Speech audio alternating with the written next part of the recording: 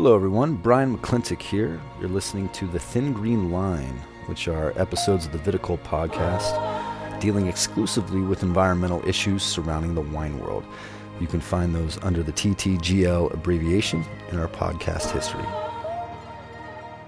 And so gradually, people learned how to live within the family of life, following natural law for tens of thousands of years, right? It's an unbroken understanding that was passed down from generation to generation. And once we decided that we were superior, that chain was broken. And then, for the first time, we had to figure out how to live. More was better, and we got conquest, we got standing armies, we got stratified societies, we got slavery, because we weren't informed by natural law or by nature anymore. Okay, that was Larry Korn, author and disciple of his sensei, a man named Masanobu Fukuoka. Masanobu Fukuoka is a Japanese farmer and the pioneer of natural farming. He wrote a book called One Straw Revolution, which set the world on fire back in 1979. It is kind of let's call it a regenerative agriculture book, but so much more. So what is regenerative agriculture? First of all, that is kind of an idea of no-till organic farming, till being the tilling of soil, the turning over of the earth. Up and under that umbrella, you have maybe permaculture or agroforestry. And in a way, natural farming and Fukuoka's teachings in One Straw Revolution fit that profile, but in so many other ways, it's completely separate in terms of its spiritual constitution. It's available to anybody at any moment. Mm-hmm. And that's what natural farming is about, by the way. The whole thing is about reintegrating people back into nature. One of the interesting things that we get into in the podcast is that the spirit of natural farming has become so popular, but there hasn't been a lot of big moves to actually utilize these techniques in the United States. You see more of that in Southeast Asia and India and other parts of the world. And so now, as we start to get wise about climate change and how we can sequester carbon in the soil through not tilling, and as we start to think about what chemical farming has done to our food chain, with people like Dr. Zach Bush talking about chronic illness going from 4% in the 1960s to 46% of our children having a chronic illness, and he asserts that a lot of this is owed to chemical farming. Then you have bigger companies like Patagonia Provisions who are essentially, launching entire food platforms on regenerative agriculture. So big businesses starting to wake up. Well, this is something that, of course, soil scientists have been clued into for a long time. Sure. That it's the amount of organic matter in the soil that's the key to soil health. So let's see from this podcast what we can gain from the life of Fukuoka, which is a fascinating life. He was born in 1913 and died at 95 in 2008. And Fukuoka, essentially at 25, had this vision that nature was kind of perfect in and of itself. And without getting too deep into it, because Larry definitely covers it, he started experimenting on his farm in Japan, kind of quit his job. He was an agricultural inspector, moved back to his family's farm, started experimenting with these techniques of letting nature lead. In the first 10 years, there was a lot of disaster because the land was so badly damaged by human activity. But what happened later, and were specifically rice fields, where the name One Straw Revolution gets its title. After kind of those initial experimental years of getting the land back to its place, he started to not flood the fields. He started not using compost. He started doing less and less and less. All of a sudden, people started visiting that farm. And it took years, decades, before Larry even met him. By the time Larry met him in the 70s, Fukuoka was an old man. He had a presence. You can see just from the photo that he certainly looks the part of an Asian sensei. Yes. And so basically, Larry was working on Fukuoka's farm when the Japanese manuscript of One Straw Revolution came out. Larry was responsible for taking the Japanese manuscript from Shikoku Island, where Fukuoka's farm is, and bringing it back to the United States and translating it. And that's really when things went gangbusters for the book. It's now, I don't know how many printings, but is more widely available today than it was back in 1979. And you probably couldn't say that 7 to 10 years ago. So why has this book endured is much of this entire discussion. And Larry wrote a follow-up book called One Straw Revolutionary in 2015, I believe, which kind of chronicles his life and times with Fukuoka. And he says, well, how about this rice? Have you ever seen rice like this before? And it was shorter, and it was kind of olive green, and it had more grains to the head than others. It looked different. I said, no, I've never seen rice like this before. And he said, that's because these fields haven't been plowed for more than 25 years. Whereas the first book talks about Fukuoka's teachings and the techniques and the principles, all from Fukuoka's perspective, One Straw Revolutionary is Larry's experiences before, during, and after Fukuoka. So much of our podcast kind of follows the plot line of the new book. That is a fascinating conversation. It has a lot of amazing insights into not only farming and where the world needs to go with that, but also the decisions he made in his life are incredibly unique, brave, and I think inspiring. And there are signposts that pop up here and there. Yeah. And if you recognize them and go that way, they're leading you to your destiny.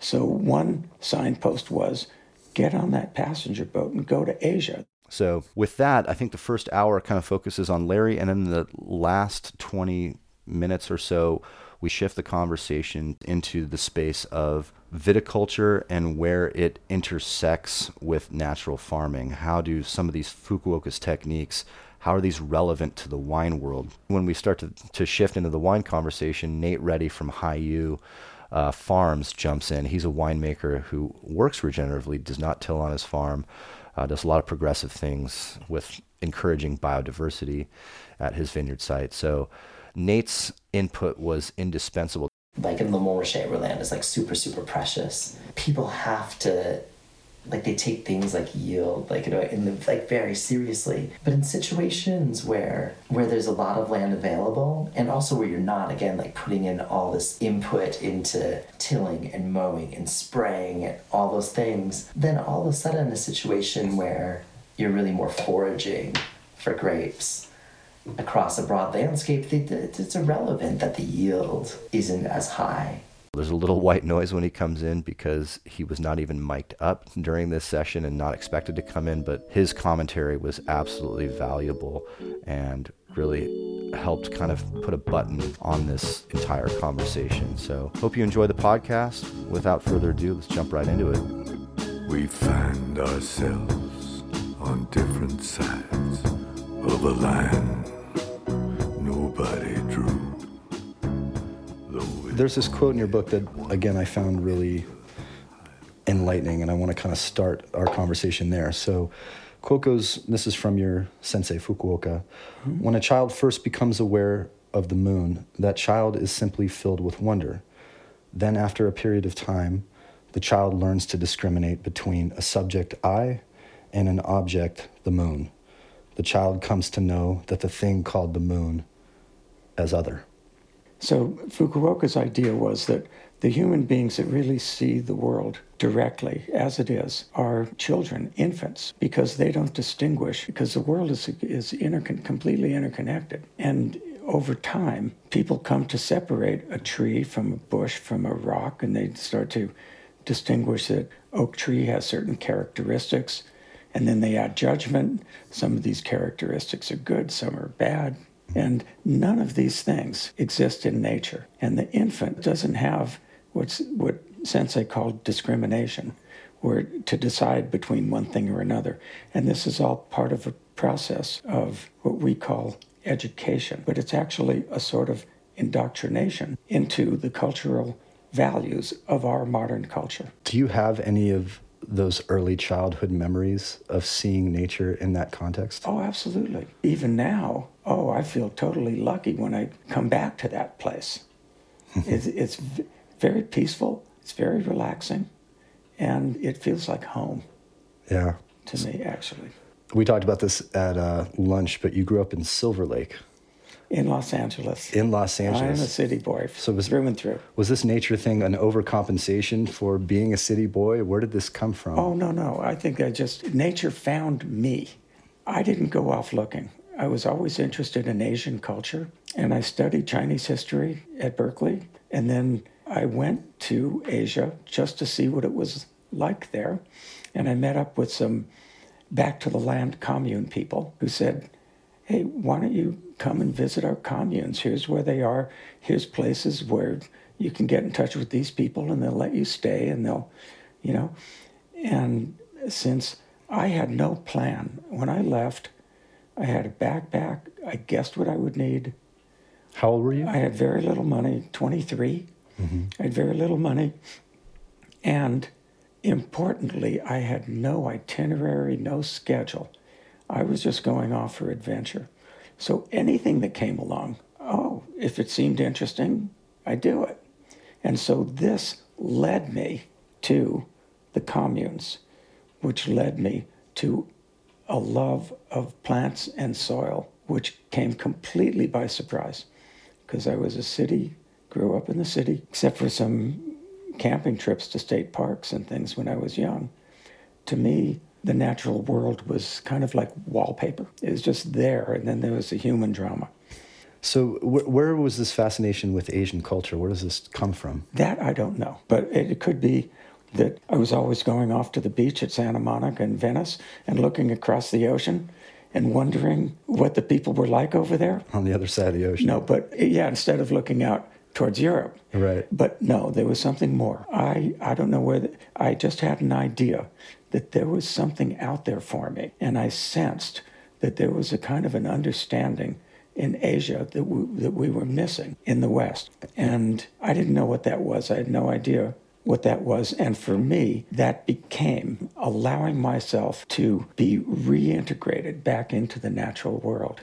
So, for example, that I can walk through a forest and feel totally comfortable talking to the trees and the plants and feeling like they're talking to me. This was a completely, I never would have thought of that before. Yeah, but it wasn't always so. What was the impetus for this decision to even go to Japan in the first place? What made you say, okay, I'm going to turn idea into action? I don't know. But there are these, what I learned, though, during the course of my life is there are signposts that pop up here and there. Yeah. And if you recognize them and go that way, they're leading you to your destiny. So one signpost was, get on that passenger boat and go to Asia. There is something there for you. The next one was, when I met the Japanese woman that we talked about at lunch, by the time we got to Japan, we're in love, and I'm living in Japan for 2 years. Yes. The next was to go to the communes and to find plants and soil. See, this is a path that I didn't create. And then find my way to Fukuoka's place. And then once the one-straw revolution came about, every time the book needed something, that person appeared. I found your trip on the boat fascinating. It seemed like this almost Sun Also Rises Hemingway moment. I mean, you're in the 16th class out of 16, sleeping next to the engine room. You're meeting all these fascinating people on the boat. One's like a World War II spy. It happened because I wasn't locked in. And so now we'll go to Fukuoka's philosophy. When you start natural farming, how do you know what to do? You look for these signs and you go that way. You don't have a pre-existing idea. This is what I want to do with the land. And so how am I going to impose my will? It's another way of saying the shortcut to that is people should live in harmony with nature. That's a cliche by now. But what I'm talking about is a personal relationship with where you're living. And this is not just what I'm going to get from the land. This is what can we do together to make this an abundant and diverse place for all species. Yeah, it's a very interesting thing. We're very tribal and we tend to classify. And I've always looked at people through my adult mind and said, okay, this person is an outdoorsman and this person as a city person, and you would probably, I assume based on Fukuoka's teachings, think that it's in absolutely everybody, even the people who don't want to get their feet dirty on the sand. It's in everybody to find that aspect in and of themselves and to connect with nature. Oh, anybody can find it. It's right there. It's available to anybody at any moment. And that's what natural farming is about, by the way. The whole thing is about reintegrating people back into nature, into an appropriate relationship. So we've somehow excluded ourselves from the natural world, mainly by thinking that we were superior to other species. You know, so how do we get back? Well, your first connection to the land was when you got off the ship in Asia, and after some time you connected with these people called, I believe, the Buzoku? The Buzoku. Yes, tell me about these people. They're back to the land people. They had virtually no money, and they call themselves the future primitives. They had a great vision. Before that, they called themselves the Bum Academy, which was also pretty cool because they were beatnik influenced. And that sort of fit.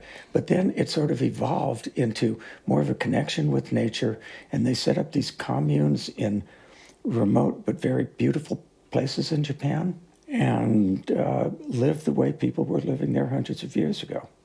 Yeah, so these were your connection to ag. Up until this point, there was no real agricultural background in your life, Nothing. right? This was the moment, right? I was thinking about that. I never had a vegetable garden until I went to these communes. And in fact, I don't think I'd ever even been in a vegetable garden until I was like 23. But what a difference. I mean, the whole world suddenly became 3D. It was like the Wizard of Oz. Yeah. You know, where you go from black and white to suddenly this whole magical world. And I'm still living in that world. Amazing. So the Buzoku, just to clarify, that they were, I mean, we think of like beatniks or like bohemian type people in our society, and in the Western mind, that's like, oh, cool, they're making that decision. But the consequences were a lot more drastic in Japanese culture for these people, right? Were they considered almost ostracized, or? They were completely ostracized. Yeah. Because Japan is a culture where people, it takes them a while to make a decision, but then everybody goes in that direction.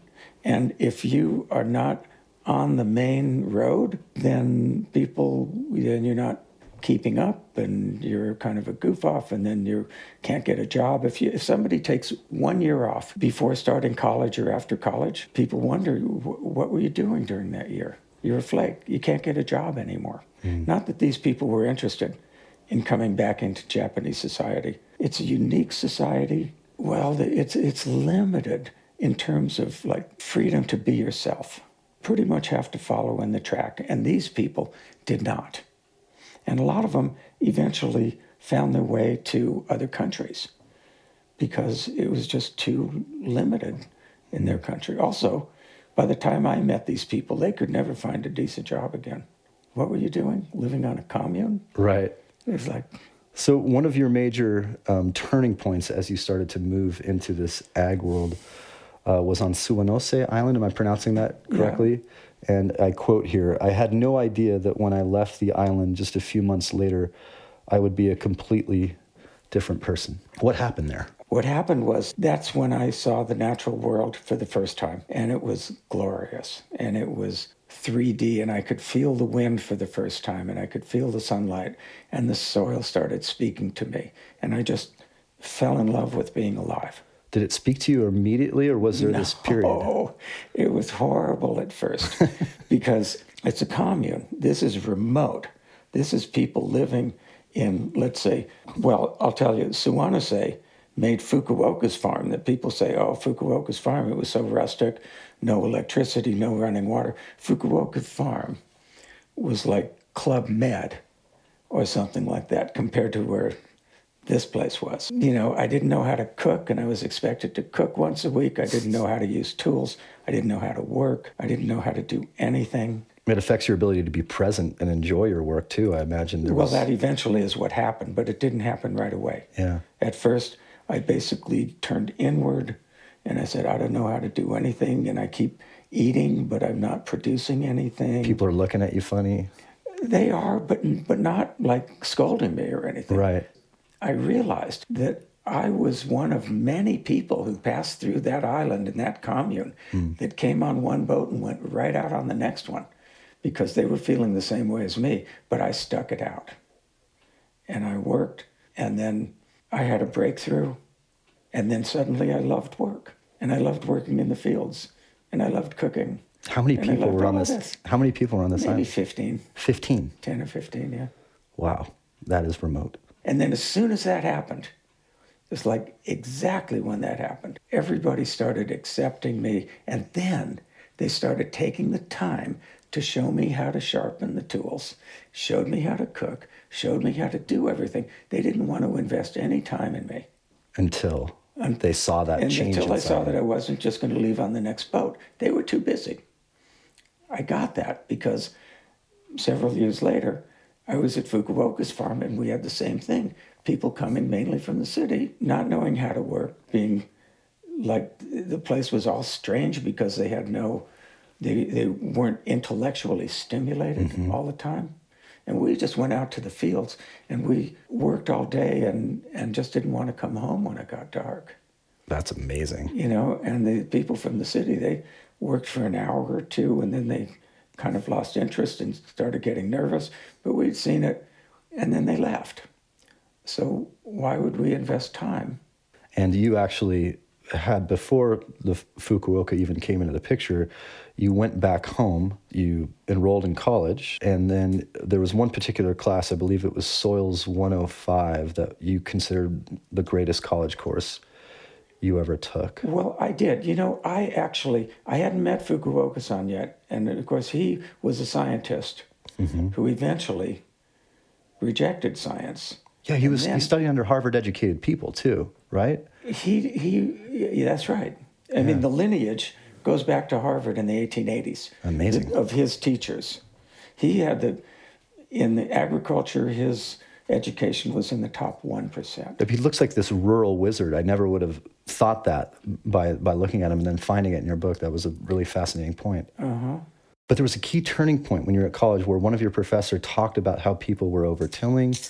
They were talking about... Okay, that was a class where the professor who had been teaching us about how natural soil develops and how glorious that is and all the relationships. It's like, I mean, for me, it's like the closest thing.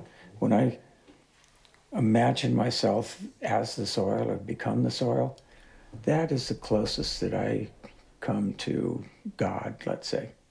I see it in the soil. And that's what we were learning. Then he said, okay, today we're going to shift gears a little bit and we're going to talk about agriculture. And then he said, okay, so what does everybody do? They plow the soil. And what happens when you plow the soil? You eliminate all the vegetation and the habitat for other creatures. You break down the structure. You make it more difficult when it dries out for the air and water to circulate. You burn out the organic matter. You mess up all the microorganisms and all of that stuff. And this was painful, just listening to that. Yeah, I think you said people in the class were practically in tears. Well, I was. Yeah. And others were too.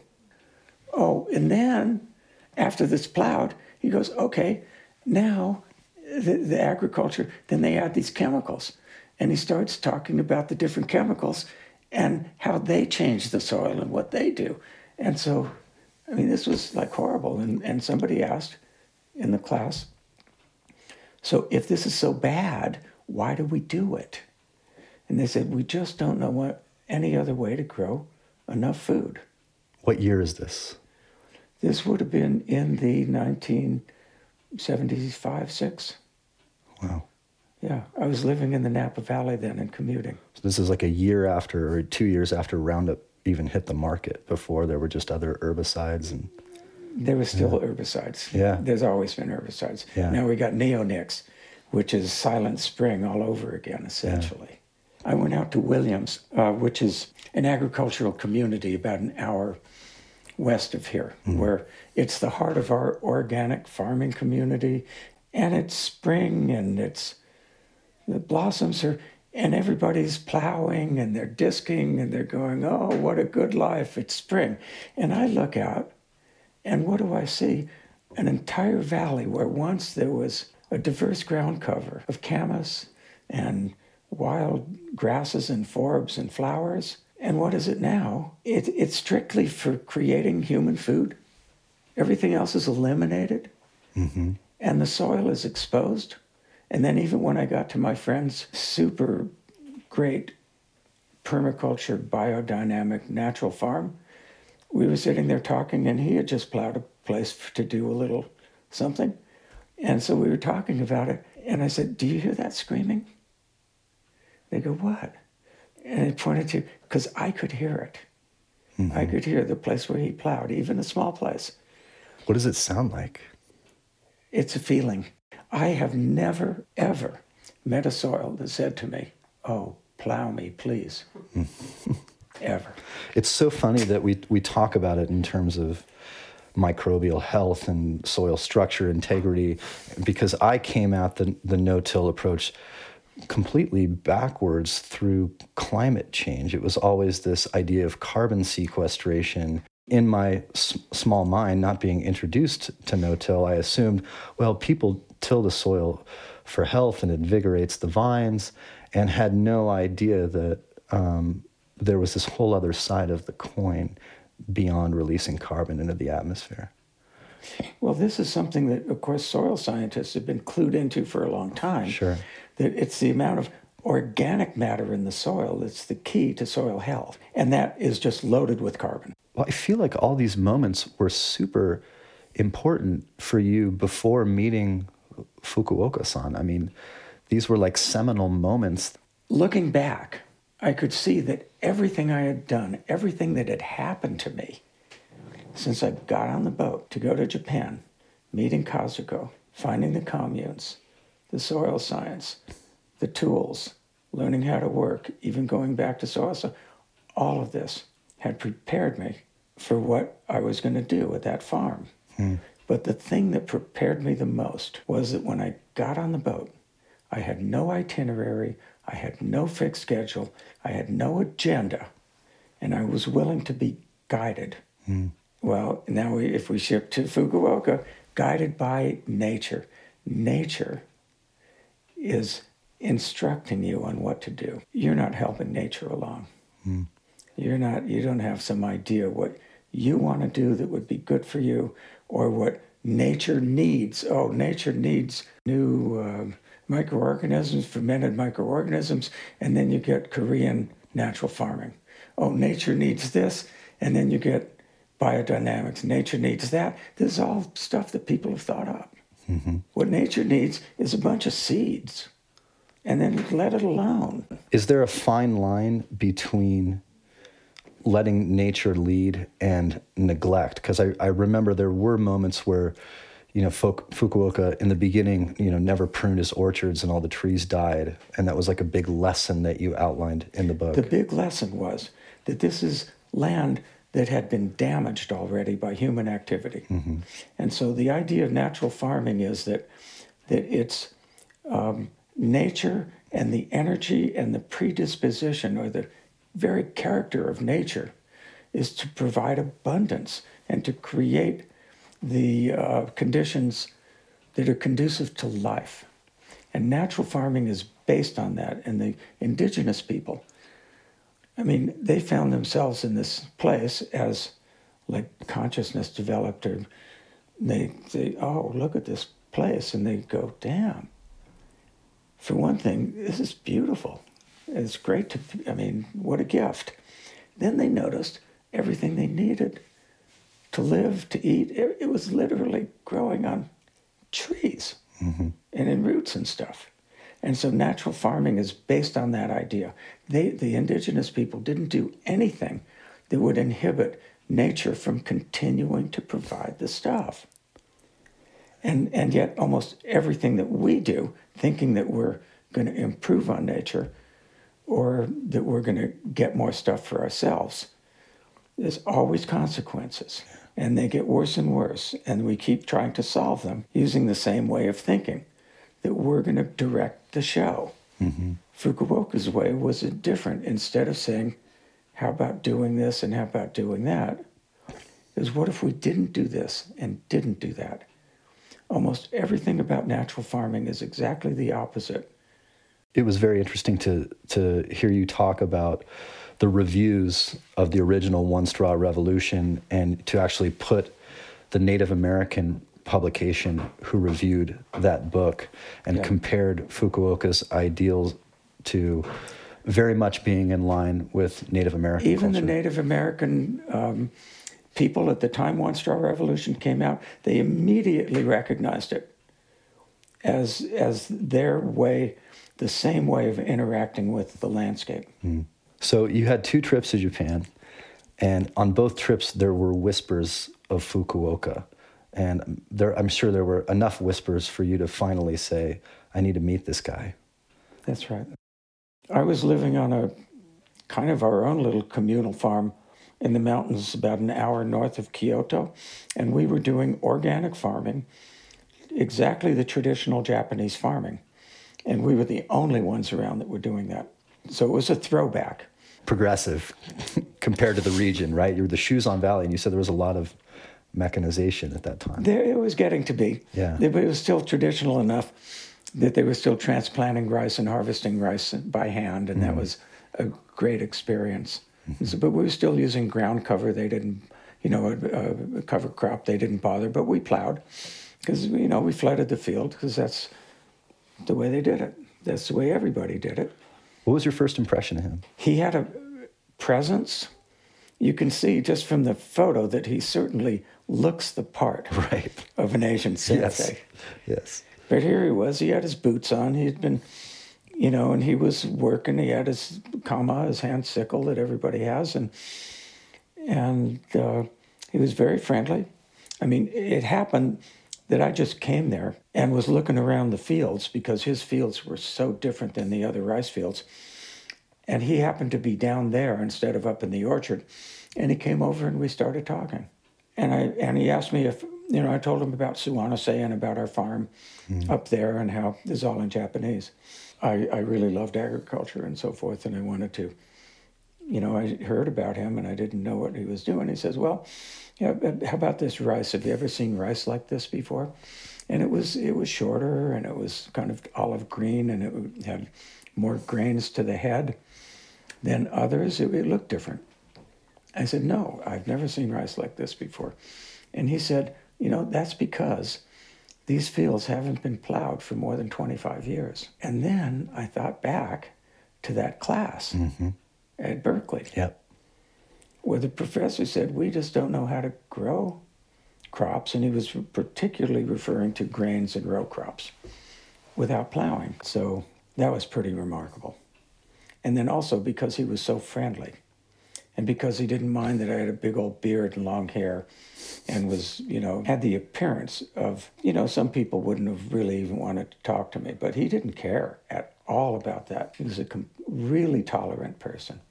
Yeah, I remember a story about one of his trips to California. There was some punk rocker with blue hair, and he was almost chastising you for chastising me for cracking a joke. Commenting about him. Yeah. What I developed was a master-disciple relationship with him. Yeah. And that hasn't ended and will never end for me. And so the person asked me, so how long did you know before that you can develop that relation? I said, about 10 minutes. It must have felt ordained. I mean, even your facility with the language, all of it culminated. That's what I'm saying. In that moment. And the reason that I keep mentioning this over and over is because when you try to apply natural farming and the idea that nature should take the lead and you should kind of lay back and give it what it needs and lay back, you got to listen. He knew he needed to include in his permanent soil building ground cover, he needed some legumes or nitrogen fixing plants. So he grew about 20. And he said, when they grew out over the next year, it was so obvious. It was like there was a big sign up, white clover, vetch, and then he stopped growing the others because he got a message. It was just so clear. So what he was doing, he kept asking nature questions. He kept asking for guidance. And he would get a sign and go that way. It's really hard for people these days to kind of give up preconceived ideas and to give up control and to take that path. In what way did nature tell him that things like clover and vetch were great cover crops to mix in? Okay, because it rains a lot in Japan, and there's a lot of grassy weeds. That's why their tool of choice when they go out to the field is this kama, to constantly be cutting grass. It's like a sickle? Yeah, little hand sickle. And we take clippers because we got a lot of woody stuff to deal with. So one of the challenges he had was, how do you control the grassy weeds? Not get rid of them, control them.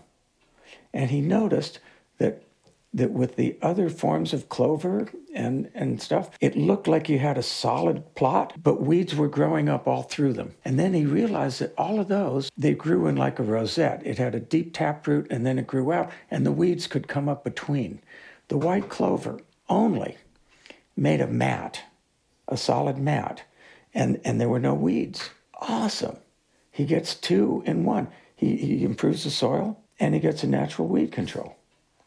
Yeah, and rather than saying, okay, I think clover might be best in this area, I think vetch might be best in this area, I'll plant some cucumbers over here because they like this. It was all random selection, right? Well, and then eventually he got sophisticated he got, quote, sophisticated on his vegetable planting. He took the seeds of all the different vegetables, mixed them together in a bag and shook them up, put them in a bowl. He cut the ground cover. He grew the vegetables in the spaces between the orchard trees. He didn't put them in rows or anything. He just scattered the seed, mixed all the seeds and scattered them, and then covered them up with the grasses that he had just cut. He didn't want to go through that process that you just mentioned. Cucumbers like the sun and good drainage, and the salad greens are going to want to be in the shade, and that the gobo, the burdock, is going to want this or that. He wanted to take that human decision-making out of the picture. So he mixed them all up, and he just scattered them out there. And he said, for the first 10 years, he was totally surprised by where stuff came up. Not at all. But he was leaving the decision-making to nature. See, this is totally different from organic farming. And there were great mysteries that wouldn't have ordinarily been solved had he not. And things grew in areas that I'm sure that he never would have thought they would have grown. Yeah. I said the first 10 years he was surprised. After that, he was expecting it. Mm-hmm. It still kept happening. And then you get tons of surprises, and you get weird hybrids, and you get the taste changes and this. And so every day, I don't want to minimize this. I don't think he could have talked more about this, but every day you walked out into the orchard, there was some new and wonderful thing that you would see. Totally unexpected. Because you're growing things from seed, so you get weird fruits, and you get weird flowers, and you get lots of different insects, and everything's interacting. And it's not like the typical orchard, which is you kind of make a design, and you put the design in, and every day you go out there, and you more or less see the same thing. Mm-hmm. And that's not really stimulating for the human spirit. Here's the big difference. When you go into a regular orchard, you see human intention. This is a vision of what humans want to do there. It's very familiar. It's in rows. It's like these ornamental gardens and all these places like Versailles or anything, and they're all in rows, and it's all controlled, totally controlled. Mm-hmm. And so you see how great human beings are. That's the implication. Look what we can do. And of course you get weeds and stuff because nature is trying to fulfill its destiny in those gardens. And so all of the maintenance on those gardens is to keep nature from doing what it needs to do. But the other side is, you walk into a natural garden, you see nature's expression directly. Mm-hmm. And that fills the soul with light. Well, the impression I got when I hear people say, natural farming is not adaptable to this, I feel like it's by the very spirit of natural farming, of course it's not adaptable, because you're adapting to nature instead of the other way around. Instead of saying, how do I adapt natural farming to my needs and my To our vineyard or my crops. And our culture puts severe pressure and restrictions on farming of any kind, especially small-scale, diverse organic farming, because you got to make money, and the taxes and the politics we talked about earlier, it's beautifully adapted for self-sufficiency for the people that live there, or a community that can live together like that. But on the other hand, Fukuoka managed to do both because he himself and the students lived up there and had plenty of vegetables, but he never marketed the vegetables. But he did market 200,000 pounds of citrus every year from his orchard. It was a commercial orchard, and he managed to do both. But it's perennials. If you try to do it with annuals, you're cooked. You know, he said, well, I suppose somebody asked him when he came to the United States, well, how would you adapt natural farming to a commercial vegetable? You know, even a small scale commercial vegetables like somebody selling at the farmer's market. He says, well, I suppose you could figure out how to do it, but that's not the best use for it. It's the if you want to make it commercial, use orchard crops. Don't use annuals. It's too much work. So one of the major plot points, and it's just one timely moment after another. You could have had this moment, this 2 years on Fukuoka's farm at any point in human history, but it happened to be at the time that the Japanese manuscript of One Straw Revolution came out. I have been totally lucky to have been, I guess the cliche or the expression is to be at the right place at the right time. But at least I recognized it, and followed through. So let's talk about that book and then your role in bringing it almost ambassadorially to the United States. I brought the book to the United States, and people, I saw my friends. I went back to Berkeley, and people say, so what are you going to do? I said, well, I've got this manuscript. I'm going to try to find a publisher for it. And, of course, everybody's got a manuscript. Or a screenplay or something. And they said, look, if you're not a published author, good luck.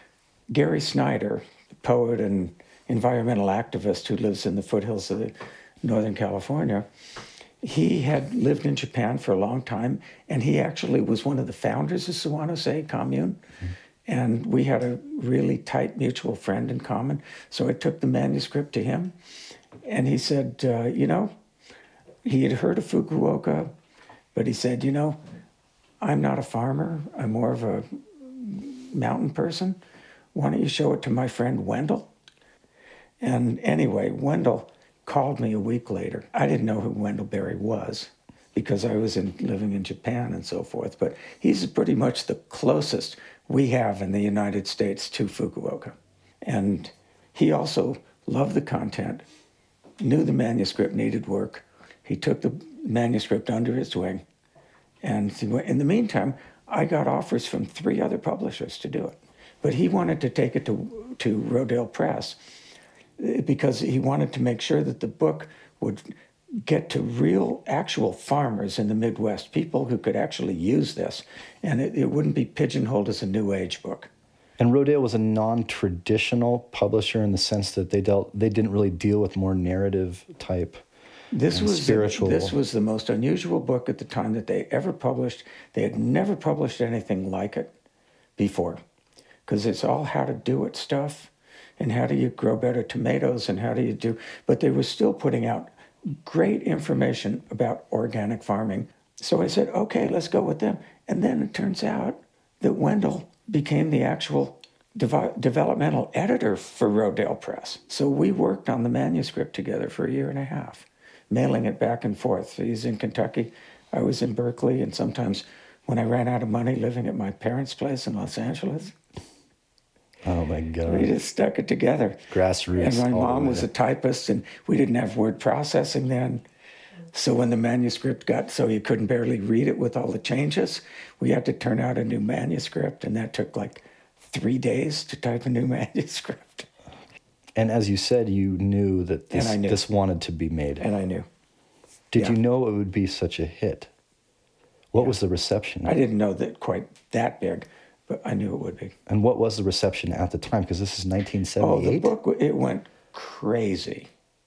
This was, it came out in 1979, Okay. and it was a Back to the Land movement, and the environmental movement was just getting going. There was spiritual movement, macrobiotics was coming in, there's all this new stuff.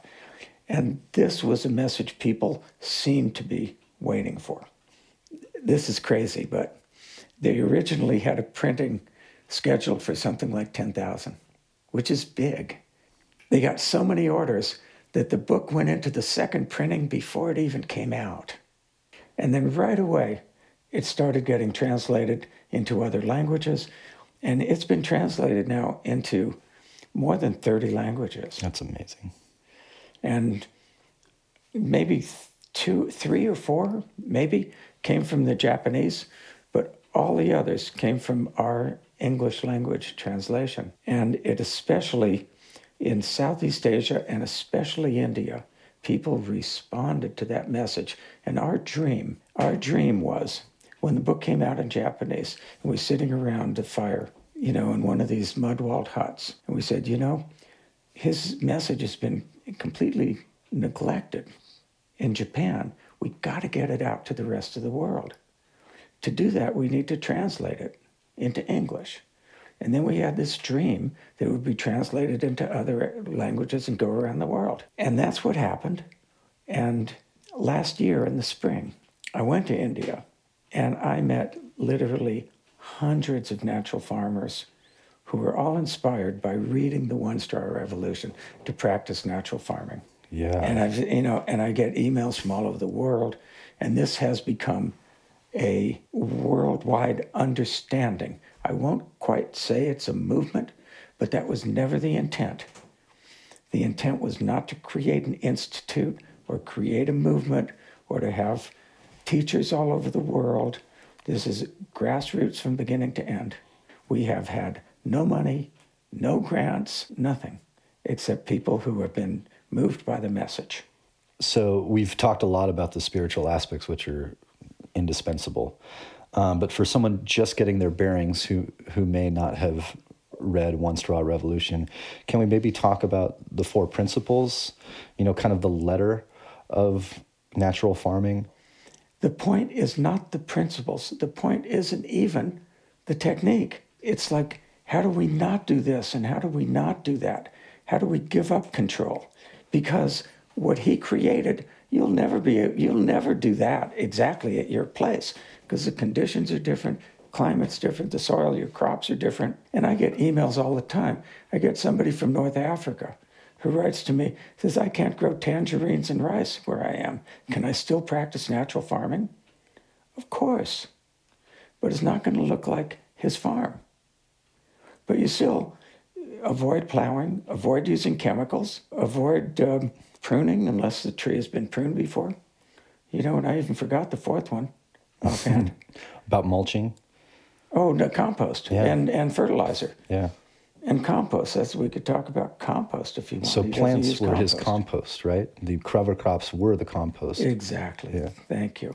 Sensei was this visionary who lived most of the time up in the orchard, and nobody could relate to him. And he had a hard time, frankly, relating to the villagers or his own family. Like every other home in the village, his wife maintained a traditional Japanese organic vegetable garden. That's where she did the kitchen scraps and where she had vegetables right at hand. He's growing his vegetables up in the orchard. That doesn't help to raise 4 kids down in the village. She just did what everyone else did. So she had a compost pile. Perfectly appropriate. Perfect. Sensei's idea about compost was it's unnecessary. And he said, I don't do compost. Compost is way too much work. You got to gather the stuff together. Then you got to keep it moist. You got to turn it. Then you got to get it back out to the field. What if you got 200 acres? That's a pain. And he talked to Robert Rodale about this.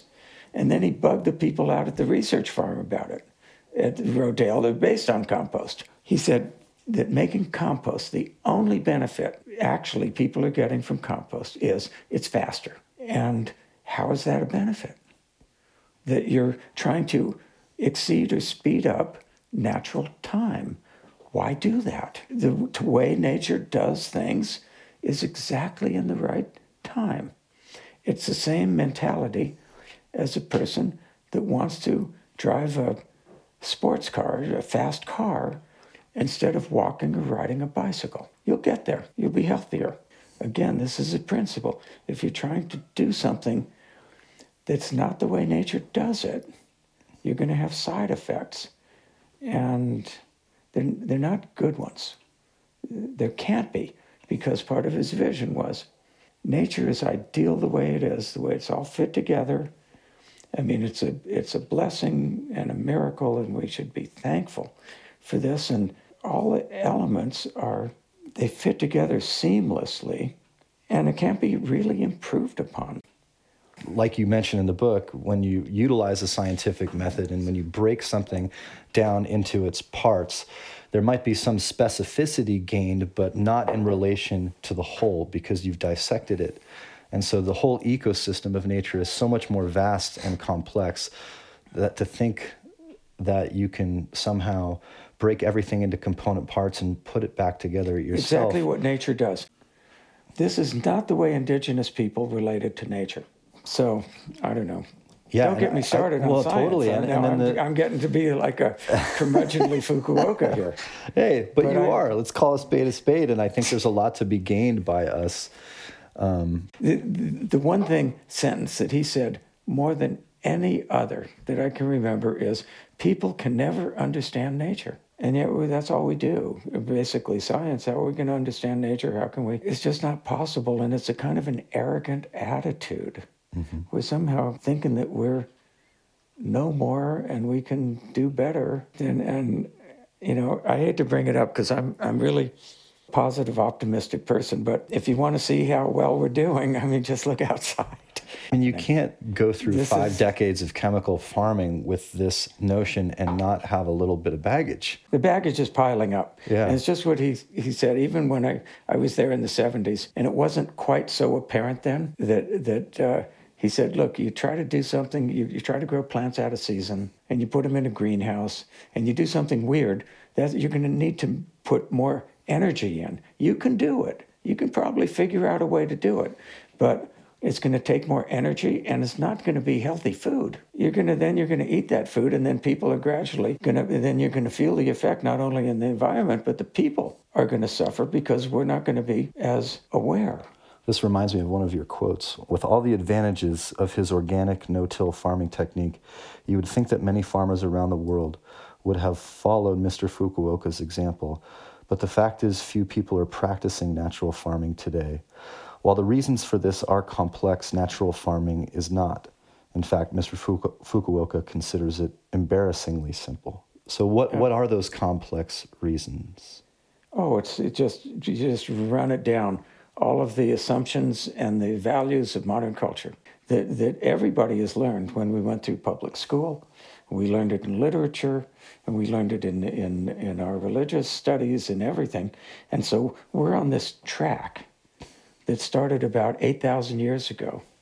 And natural farming is much more related to indigenous understanding. And that understanding began from the dawn of human history. And without going 4 million years back, let's just to Homo sapiens, let's say roughly 200,000 years, all in Africa. Consciousness, maybe 150,000 years, spreading out all over the world, finding a place to live, living there for many, many, many generations, trying things, getting nature's feedback, seeing what worked and incorporating that into the lore of the culture, see what didn't work, and if it wasn't important, ignoring it. If it was important, putting that into the lore, why we don't do that. This was all taught in rituals and dances, and it's an oral, communication. And so gradually, people learned how to live within the family of life, following natural law for tens of thousands of years, right? It's an unbroken understanding that was passed down from generation to generation. And once we decided that we were superior, that chain was broken.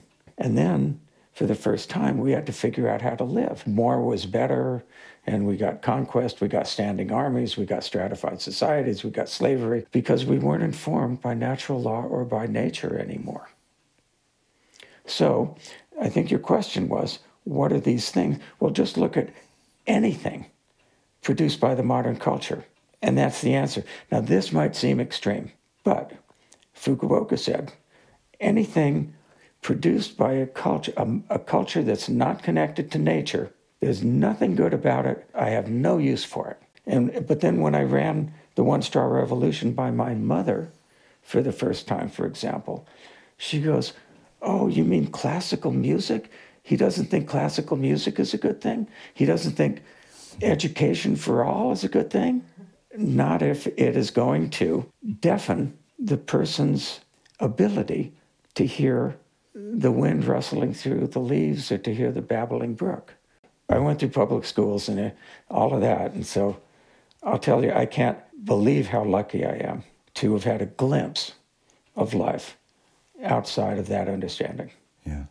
It must have been incredibly gratifying for Fukuoka to have worked on his farm in isolation with basically neighbors laughing at him for years and decades, only to see him at the point that One Straw Revolution becomes this international sensation, all of a sudden receiving this recognition. He kind of became a star overnight, according to your book. Is that right? That's true.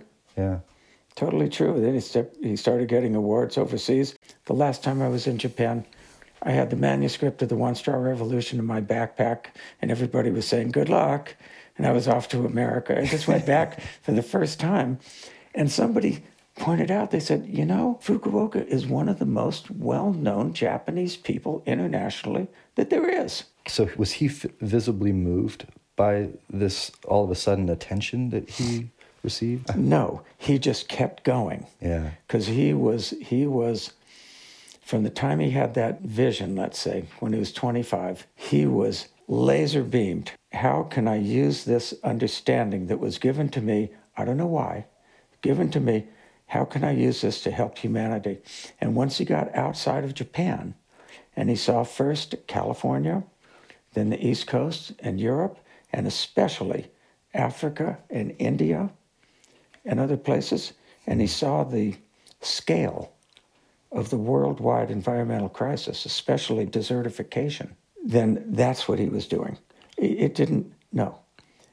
Yeah, I remember one particular debate about the desertification of California in the book. That was laughable. Yeah. I know, but that was the entire time he was in California. People were claiming it was the climate, the Mediterranean climate.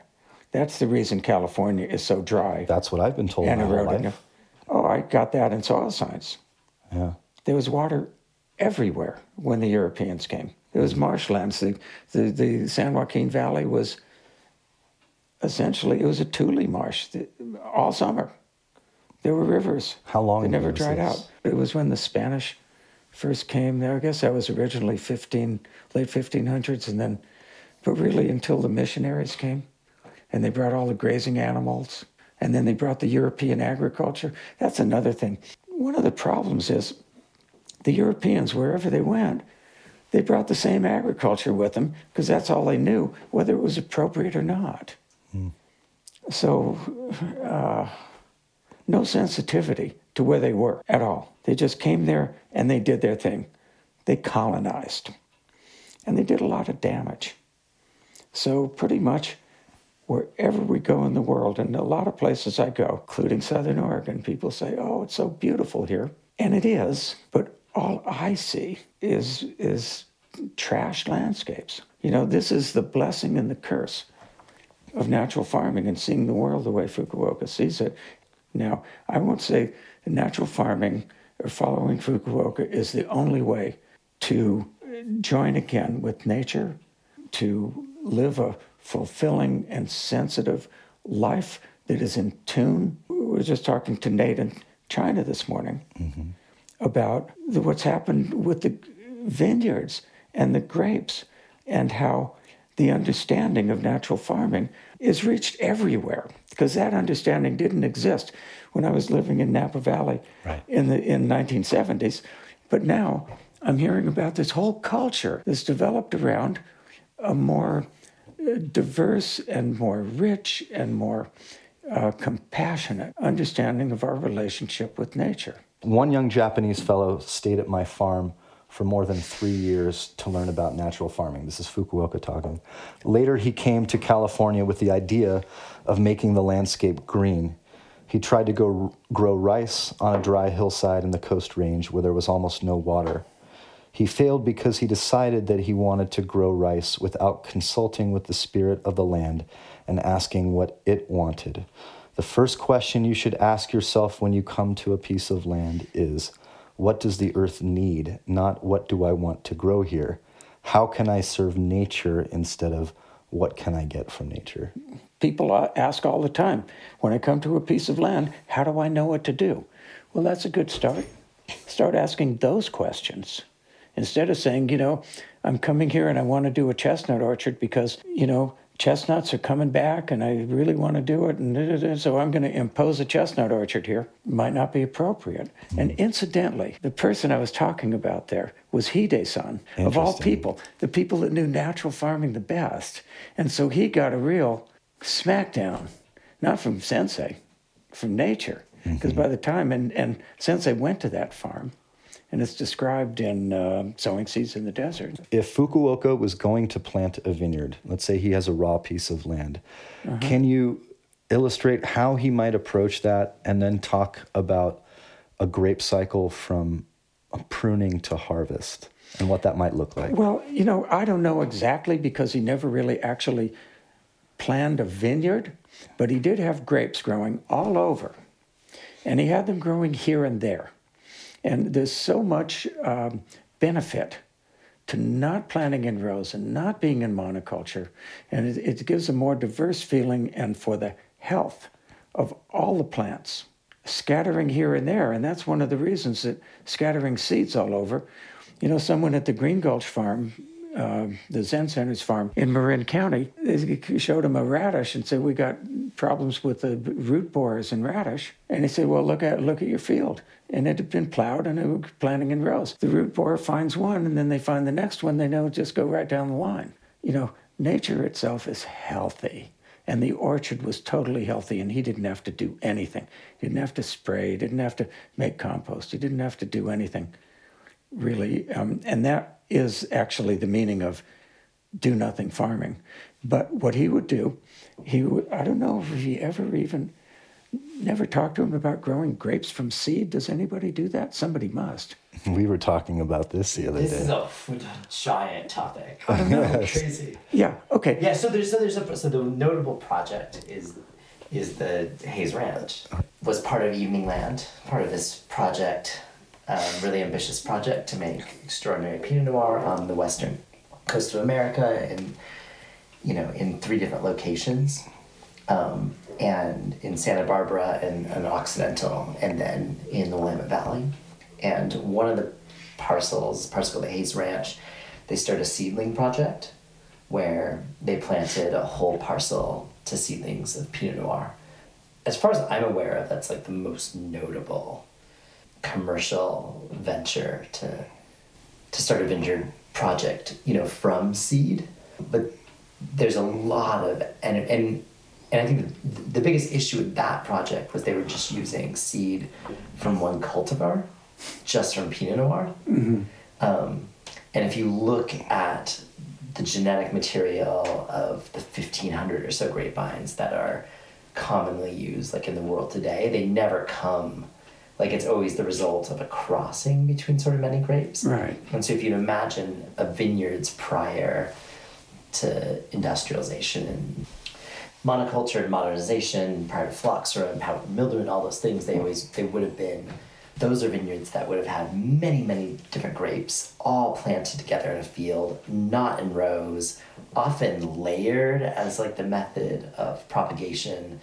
In many cases, there would have been, especially prior to like American vine diseases arriving in Europe, there wouldn't have been there were no reason to spray, no reason to kind of be in the rows to like work the soils. And so in those kind of conditions, you would have had all these varieties cross-pollinating, and then you would have had seedlings just randomly coming up in the vineyard, and people would have had a chance to say, oh, that tastes really good. Let's clonally propagate that further. And then, as we sort of discussed, that sort of stopped for so many cultural reasons. It just stopped happening. I think now, as people become more and more interesting, especially in the wine world, in all these things regarding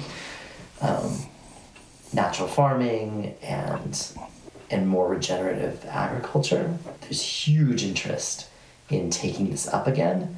And there are people thinking in really powerful ways about, what this would look like and how it, how it should go down. But that being said, there are not that many projects to speak of. But isn't it fun? I think the incredible part about it is, so it cost to plant a vineyard in the Willamette Valley using the conventional methodologies, $30,000 an acre. Mm-hmm. And then if you get into really exciting property where it's really rocky, on a hillside, then it could be $65,000 to $100,000 an acre. What's amazing is that if you go to plant a vineyard like this from seed, the cost is almost nothing to get sort of everything started. And so the idea is that you would take a fermenter from a wine made with this like diverse clonal material, and you would take that pomace and you just spread that pomace out in the field. It's its own perfect medium for sort of getting these seedlings to come up. Mm-hmm. And it's put down like incredible density, right? So you're putting this pomace out so the seedlings would come up at a rate of like 10,000 plants per acre or more, which is really dense. And I think that the way it plays out genetically is that probably 4 of those 10,000 seedlings would produce a grape that is compelling from the standpoint both of flavor and compelling from the standpoint of drought tolerance, disease resistance, kind of all those things. And then the next step in that is you take wood from those 1, 2, 3, or 4 grapes that were successful, based on those parameters from that field, and then you just use all the other seedlings as rootstock, and you graft onto them. Oh. And so you have this beautiful high density, like sort of vineyard for feed. And even that, it's like a simple way of looking at it, because as we were talking earlier, in sort of your ideal situation like that, you would have mixed vines and trees, and you would use the trees as a trellis and a medium for it. And so in an ideal world, you put out seeds from the grapes plus seeds of different other kinds of trees. And then the birds carrying different quality. And all these totally, and all those things like start to happen. Yeah. And so all you need for this project, you just need land. Don't need much money, do you? But you don't need money. You need time. You need land and time. Mm-hmm. Well, one of the interesting things is the most expensive land for wine grapes is the most infertile. Is this idea of fascinating wine is made in really rocky, interesting soils. Does that hurt one's ability to adapt natural farming methods because of the lack of fertility in the soil, or? I don't think so. It might. No, the grapes will grow fine. The vines will grow beautifully. They'll climb up into the trees. They just won't produce as many fruits. But the sensei didn't really care about that because he wasn't doing it for commercial production. So to compare what he did with grapes, which was have them scattered all around, growing up into trees and over bamboo thickets and things, in with other vines, and he was growing the grapes for wildlife.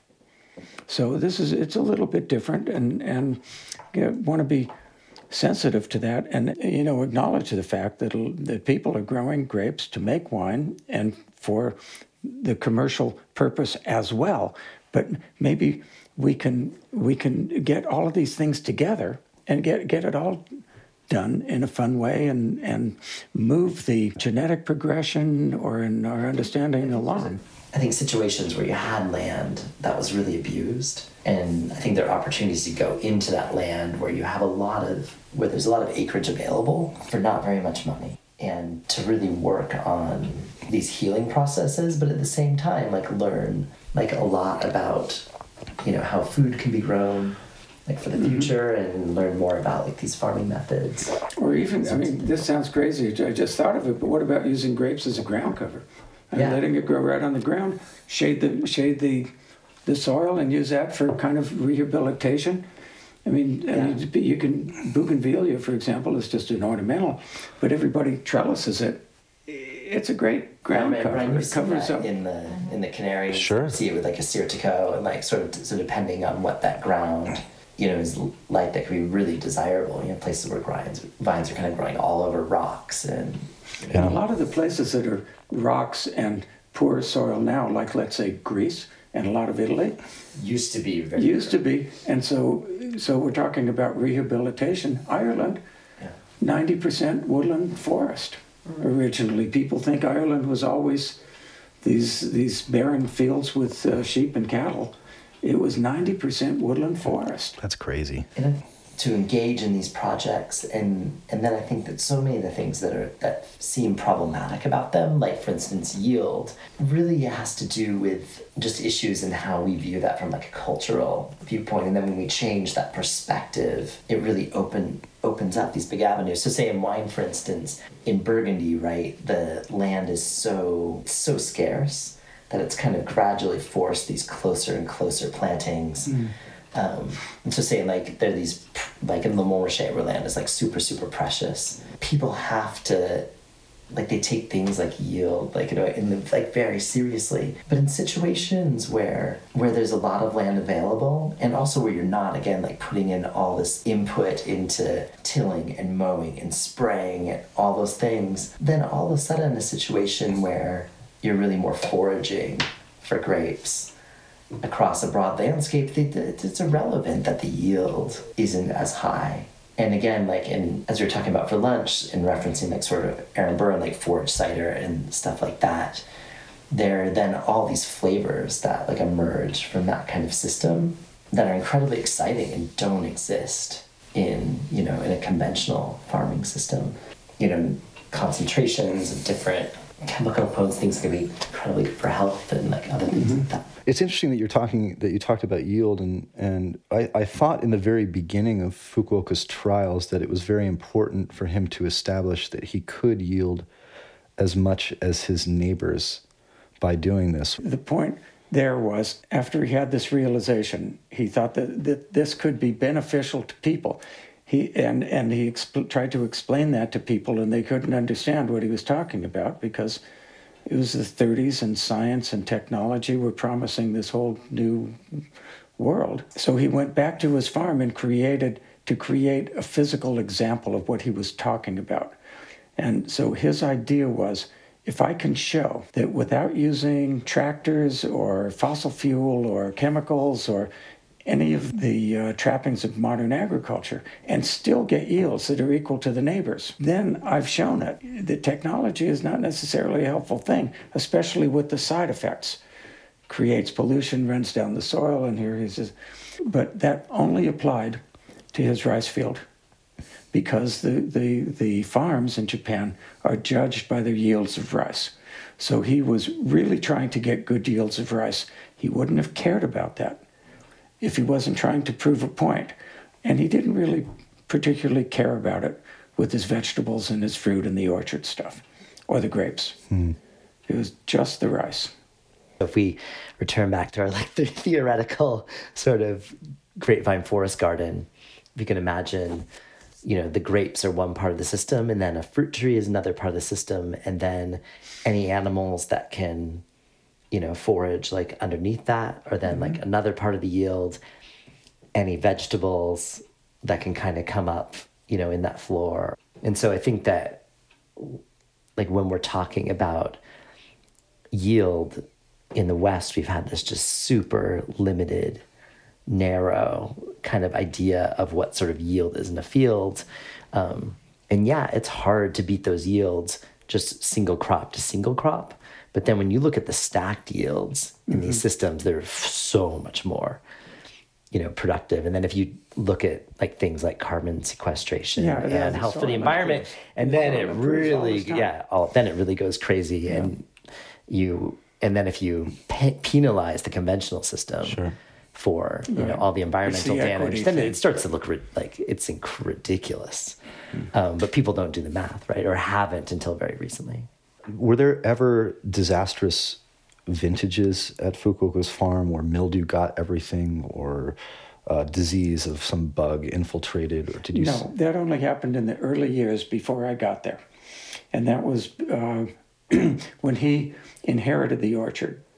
Very low diversity. It was eroded topsoil, citrus, some acacias, and hardly any other plants. So when he tried to grow vegetables, for example, they got attacked by insects. But then once the diversity came in and he had habitat for a complete spectrum of insects, and the same was true in the rice and barley fields, he lost about 10 to 15% every year. And he not only didn't mind that, he was happy about that because they were weeding out the 15% that were most vulnerable. This is a basic concept in biology, that the weak ones get, but that no insect goes out of control. That happens when you grow in monoculture, and or when you rely on chemicals. But he did walk us into the fields. I mentioned he walked us into the field and showing us all the diseases that existed in the field. He was proud of it. Right. Because part of the diversity, it's another life form. Well, he considered diseases to some, and he considered them, part of the fungi and the biota that was living in the fields. And he was glad. Yeah. Yeah, what was that one bug? Was it cicada bug, or what was the... There was a cicada, it's called Unca. And everybody was terrified and would spray like 4 or 5 times a year to get rid of this bug. Yes. They're still spraying for it. And he would never spray, and actually... What month is this? Oh, they're spraying as we speak. Yeah. Yeah. Spring. Yeah. Yeah, he didn't. Now, how he managed to survive the drift of the neighbors, because I was there working in the fields, and, it was in the 70s, and... I really didn't even understand the enormity of this, but the stuff was drifting in. I didn't have a mask or anything, and I was right in the, maybe that's... Sure. It's definitely affected my sense of humor. Yeah. But then on the other hand, his insects, well, they didn't have a chance if they left. So it's the effect, in California, they have these bird sanctuaries. And during the hunting season, the birds know exactly where the sanctuaries are. They never leave. And I think that was the effect at his place. Now, looking back, I said, damn, if I had realized that I was going to be doing this someday, I would have paid more attention to a lot of things. But I was too busy enjoying living there to notice and write down everything. Does leaving grasses and having that the environmental diversity, is that like a last line of defense against chemical drift? I mean, is that stop it more than soil? I assume that would be plowed and exposed. Oh, absolutely. Yeah. Sure. Because a healthy soil also acts as a filter. And it really does clean the soil of a whole bunch of stuff. There's certain plants that are better than others, but if you have a whole diverse bunch of soil building ground cover, what goes into it is the soil is constantly not doing what it's it's nature to filter. It's just heavy metals is the one thing that it has a problem with. But something like even chemicals, it takes a time though. Certain ones like mustard, you see mustard in the vineyards all the time. Mm-hmm.